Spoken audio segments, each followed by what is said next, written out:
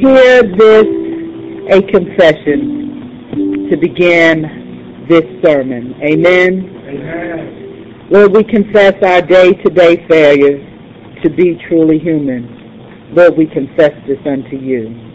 Lord, we confess that we often fail to love with all we have and all that we are, often because we do not fully understand what loving means, often because we are afraid of risking it ourselves.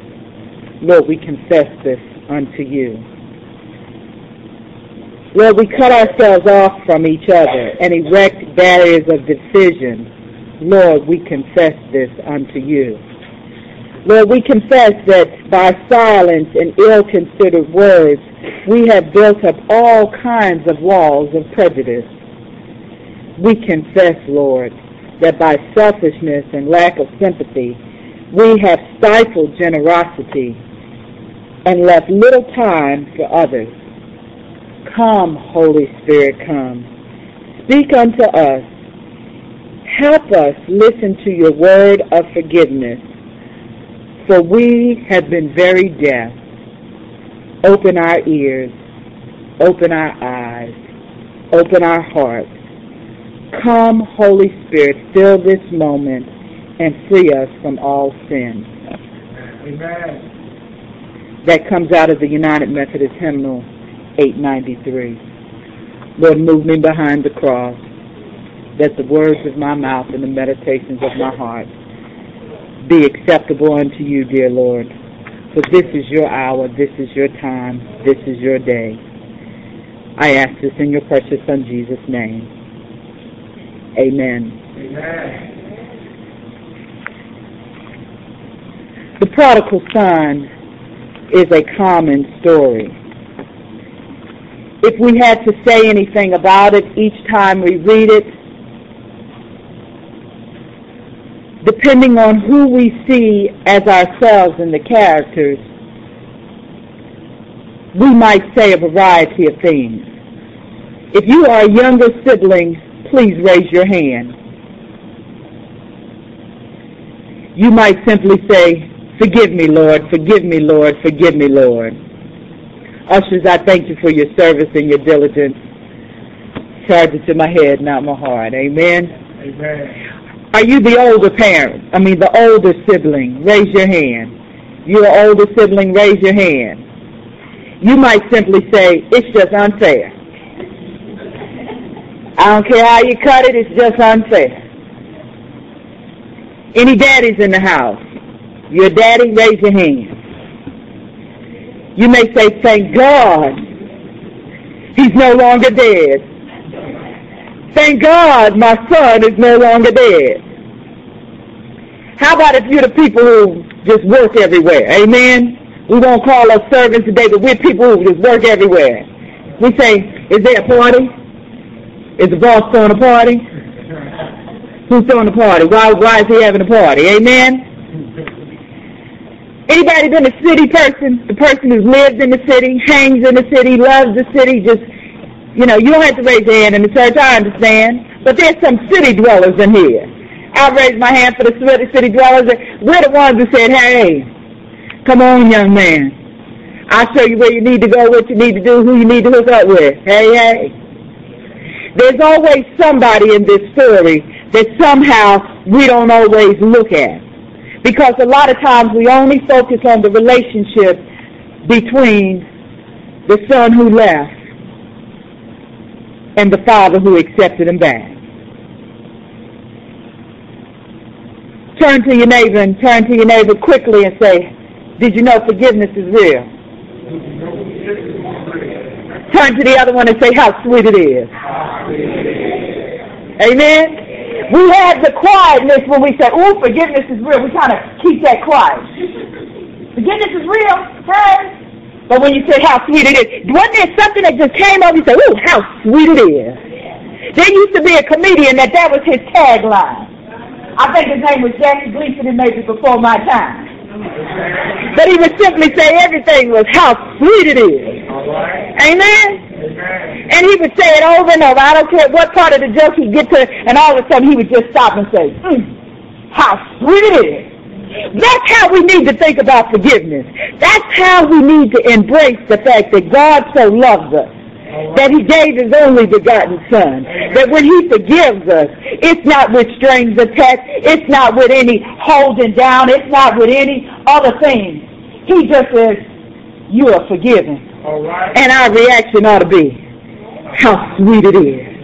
Forgiveness is real.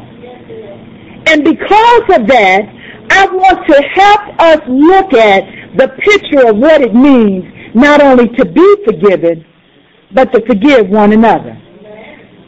This side, I need you to stand up. Stand up. This is an active, interactive. Y'all been on spring break. You've been sitting down, drinking sweet tea. It's been sunshiny this week. Turn to this group of people. Turn and look at them quick. Tell them you are forgiven. You are forgiven. Now y'all quickly stand up and say what? How sweet it is. Now y'all turn it in and say you are forgiven. You are forgiven. How sweet it is. How did that feel? That was a whole other different energy. You ought to throw your hands up and say, wow. It's just that quick. How sweet it is. Now I want each of you to raise your right hand. Just like that. Now ball it up. Tight, tight, tight, tight, tight, tight, tight, tight, tight, tight, tight, no tighter. Now take the left hand and grab it.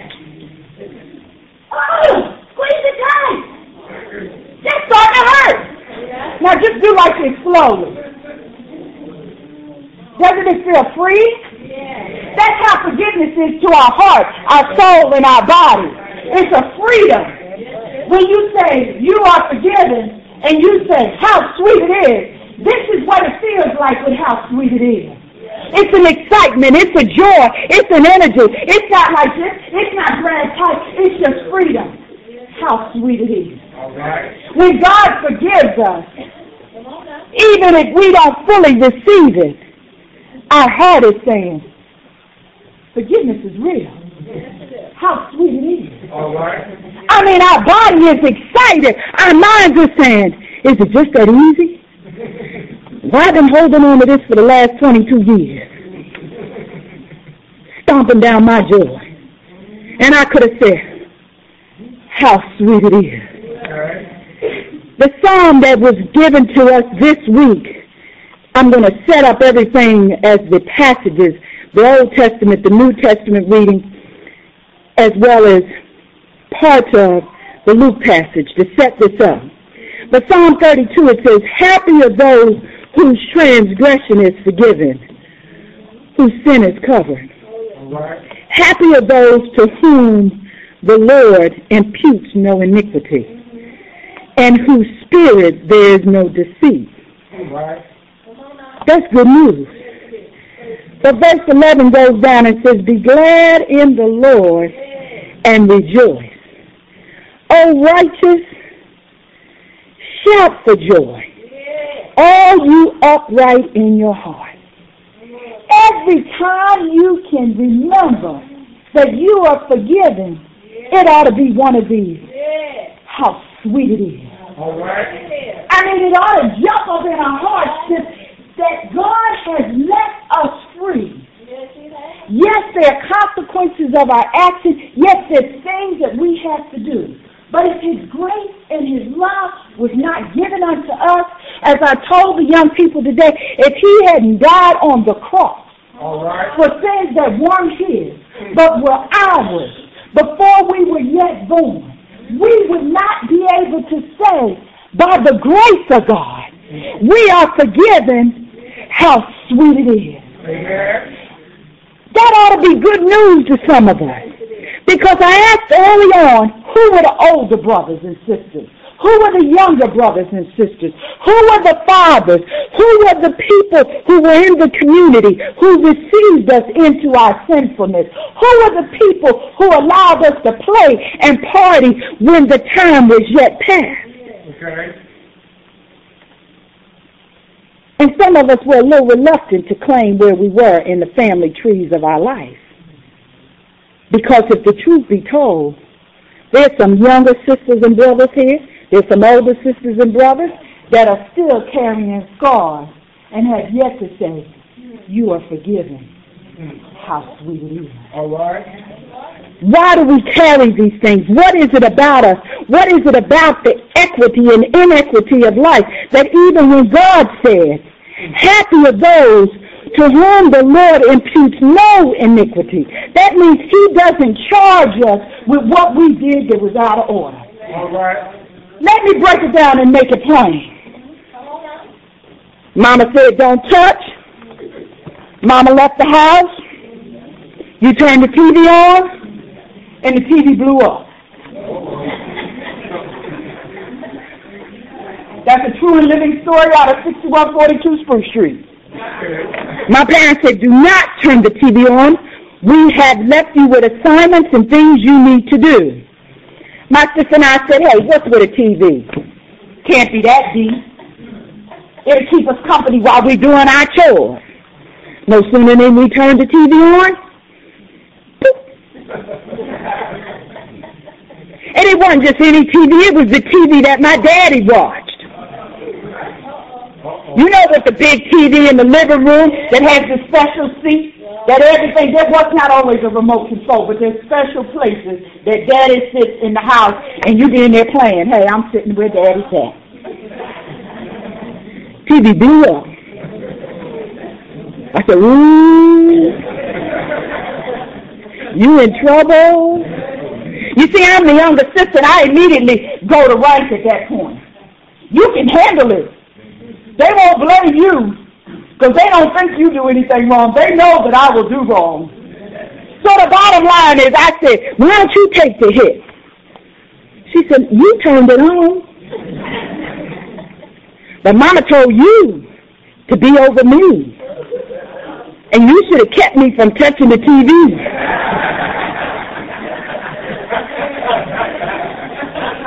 We know how to fix it up, don't we, younger siblings? Come on, hang with me. I'm trying to free you from other things now. The younger sisters and younger brothers always know how to work with the older sibling to kind of make it be their fault. In this story, the older brother was the one who never left, and he was unhappy with daddy. He said, you have done what?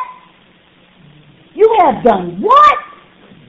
I've been here all the time with you. You have neither given me a chance, allowed me to hang out with my friends, throw me not one party. You done gave him all our money, even though you only give him the part that belongs to him. But when you upset and you trying to make a point that is unfair, you elaborate, right? You just stretch it out a little bit, right? You make the story really big. And the older brother said, you know, it's just unfair. And not one unfattened calf has come my way. Daddy, you ought to be ashamed. Now, the truth be told, this is in the Bible day. In the 21st century, maybe it wasn't a fattened calf. Maybe it was the mobile, the new car. You gave him a brand new truck. You gave him all the stuff to go into town with. You paid the apartment for 3 months straight. I know you did. I saw the canceled check there. You've been slipping him money all this time, and now he comes back here. Raggedy as everything. And you run down there and throw a brand new leather coat on him. What's that about? Come on. And you want to give him my truck? My truck. The one you have made me pay insurance for. Well, Dad, I know I've been paying you the insurance, but, you know, I've been paying it anyhow. It's a little late and everything, but don't hold that against me, Dad. What's up? And you want me to be happy? You expect me to do what? Forgive him? For what? He got all the money. You've been sending him honey. You turn your head, act like he hasn't done anything. And you want me to have a party? And you want me to give him the toast? Have you lost your mind, Dad? Well, after the son picks himself up off the floor, because during times of interchange, in families, sometimes we lose our composure. It doesn't say that in the scripture, but can you imagine an older son stepping to dad? Dad would literally say, we can take this outside, son. I talked to Jesus and you talked to Jesus, and now we need to talk to one-on-one, man on man. I've seen some of the man-on-man movies, man-on-man action. But I grew up in a house where there was more females, so we took the power. But I've had a family household, a household that I had the love and opportunity to share, that we had sons. I didn't know what it meant to have an overextended amount of testosterone in the house. And when they asked each other to step outside, you'd be like, no, no, no. We're still praying in the name of Jesus.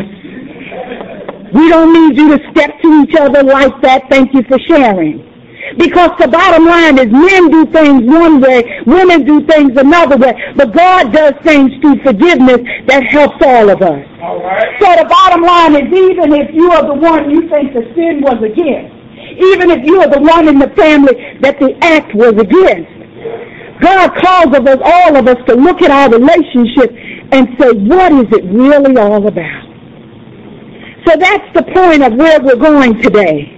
To really look at what is forgiveness all about.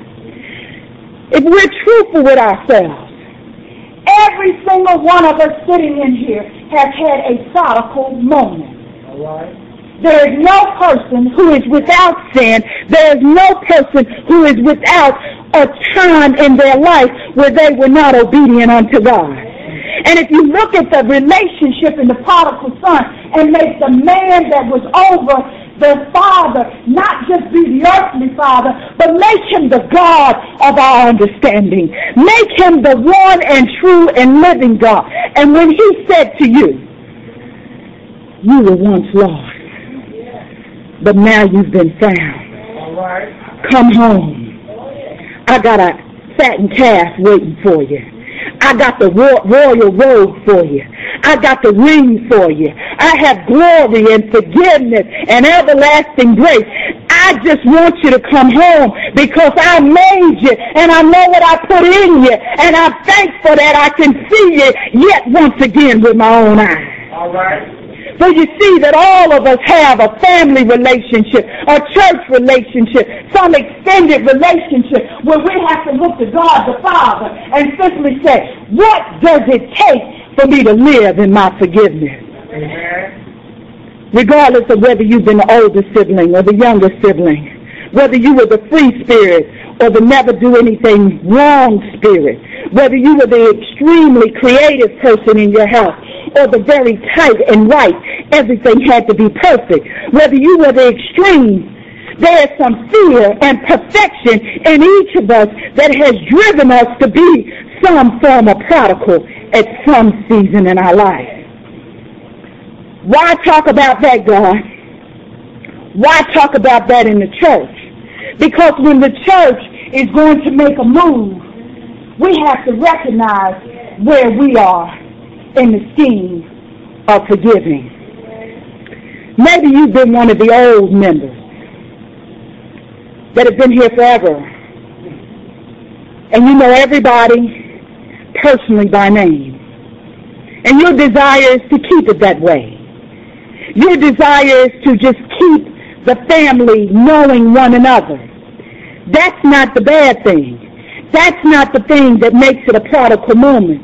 What makes it a prodigal moment is when somebody comes in off of the street. They don't know God. And we simply say, until you get to know God as much as I know God, I really don't know if this is the best place for you to worship God. That doesn't happen here. That doesn't happen in our church. But the reality of it is, we have the old versus the new. The saved forever and the ones that just want to get saved. Can you just touch me, Jesus? Just touch me for a moment so that I can know your grace is real. Can you bring me to a place that I would know that you are God and God all by yourself? All right. Maybe it's the good and the not so good. Maybe it's the ones that say, we've always done this particular tradition and we will do it for the rest of our lives. I'm not sure how it's blessing Jesus, But we do it, and we're happy. That doesn't happen here. But the reality of it all, we all have a little of that. And those are called our sacred calves. Don't touch that. No, we're not allowing you to touch that. And you say, well, wait a minute. Is it Jesus or is it just a spot in the church? Oh, no. Mr. Freddie, Joe, Smith, Bob, sat right there. You can't sit there. And you say, is he still sitting there? No, but I know he's still there. I don't want to sit on top of him, but that's where I like to sit and worship Jesus. And he said, no. I promised him that we would keep that seat for the rest of our lives. And you say to yourself, you walk to the back and you shake your head and you say, was it me? But that's a prodigal moment. Because at some point we have to say to ourselves, why can't a person come in and enjoy worship next to you? And you say, oh no, I like a space for my pocketbook. I like a space for my Bible. Then I like 2 or 3 other spaces. I don't like people sitting that close to me. We all have our prodigalness. We all have our idiosyncrasy. We all have our special thing. But when God says, I'm taking the walls down, and I'm asking you to forgive, and I want you to extend your hand of love and grace to anybody I stand for. God is then saying, what happens if it is a prodigal son? What happens if it's a prodigal daughter? What happens if it's a prodigal mama? What happens if it's a prodigal daddy? He said, I want you to say, you were once lost, and you've now been found. And the testimony of forgiveness that I granted unto you through the grace and love of Jesus Christ. I want you to turn around and just reach out and give it to that person. Did you notice when the son who had been in the street, before he was in his daddy's yard, something happened? Turn to your neighbor and say, something happened. What do you think it is? He came to himself. We can't come to ourselves by ourselves. We come to ourselves because Jesus shows himself to us. Right. We can't come to ourselves all on our own. We can complain by ourselves. We can argue with ourselves. We can fuss with ourselves. But we can't come to ourselves. Because the coming is the Holy Spirit. The coming is the grace of God. The coming is what rains down upon us and taps us on our shoulders and says, you know what? You know better. And since you know better, I expect you to do better. And because I expect you to do better, I need you to get up out of the slop and come on home. All right. It doesn't say he had a conversation with himself. It doesn't say that he argued with himself. It doesn't even say, you know what? I must have been crazy. I must have lost my mind. I must have had a out-of-body experience. It doesn't say any of that. It says he came to himself. And in coming to himself, he made a decision to come home. So in that way, we have to look at it when it's God the Father, God the great God that he is, that when he says, I love you, and I forgive you, and you say how sweet it is, that's when we come to ourselves. I mean, it just hits us. It gets us excited. It just grabs us and says, oh, my. All right. Forgiveness is just as we came to ourselves. That we believe what he said. We believe that we can be made anew. We believe that the joy in our heart. But we believe also what's in the Corinthians passage that says, all of this is from God, who reconciled us to himself through Jesus Christ, and has given us the ministry of reconciliation. That is, Christ Jesus is reconciling the world to himself, not counting the trespasses against us, against him. not counting the trespasses, and entrusting the message of reconciliation to us, so that we are ambassadors for Christ. Right. What does that mean? After we wake up and we say, how sweet it is. And we come home and we say, you know what, Lord, I'm coming home. And I expect that you will make clear to me how you want me to walk, how you want me to talk, how you want me to live, how you make me new. Right. But ever how long it takes, ever how long it looks, I'll work as a slave in my daddy's house. I will work where you tell me to go. I will do what you call me to do. I will be where you've asked me to be. I will stand where you call me to stand. I will bow down and be a servant. And my daddy don't even have to pay me. Okay. Because I've already spent my money. Yeah. My inheritance has been spent. So it's the willingness to come just as we are. Okay. To a place that we call home. That we will be able to get what God has for us. The love, the mercy, the grace, the everlasting peace. And the forgiveness of Jesus Christ. So that we can walk as ambassadors with a testimony of great faith. When somebody says, my child is on the street corner, acting like a fool, you can walk up, put your arm around them, not out of judgment, not out of anguish, not out of disappointment, but you can say, the God I love ain't a one-time wonder.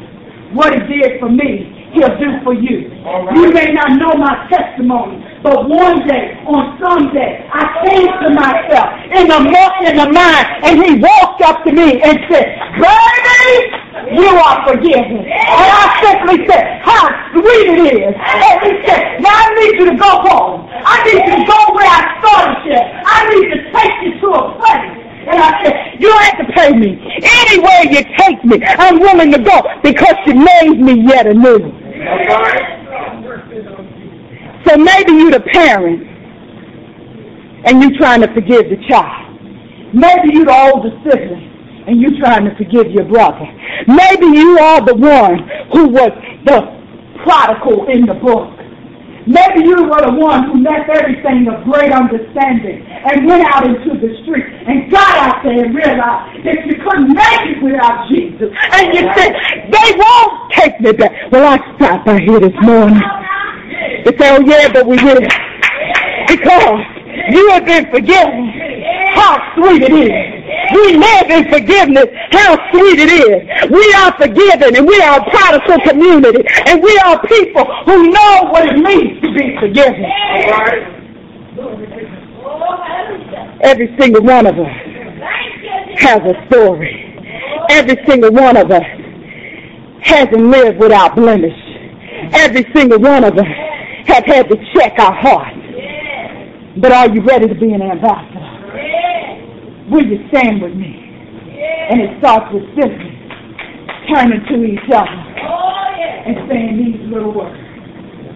Let us say them again. You are forgiven. Hallelujah. The doors of the church are open. If you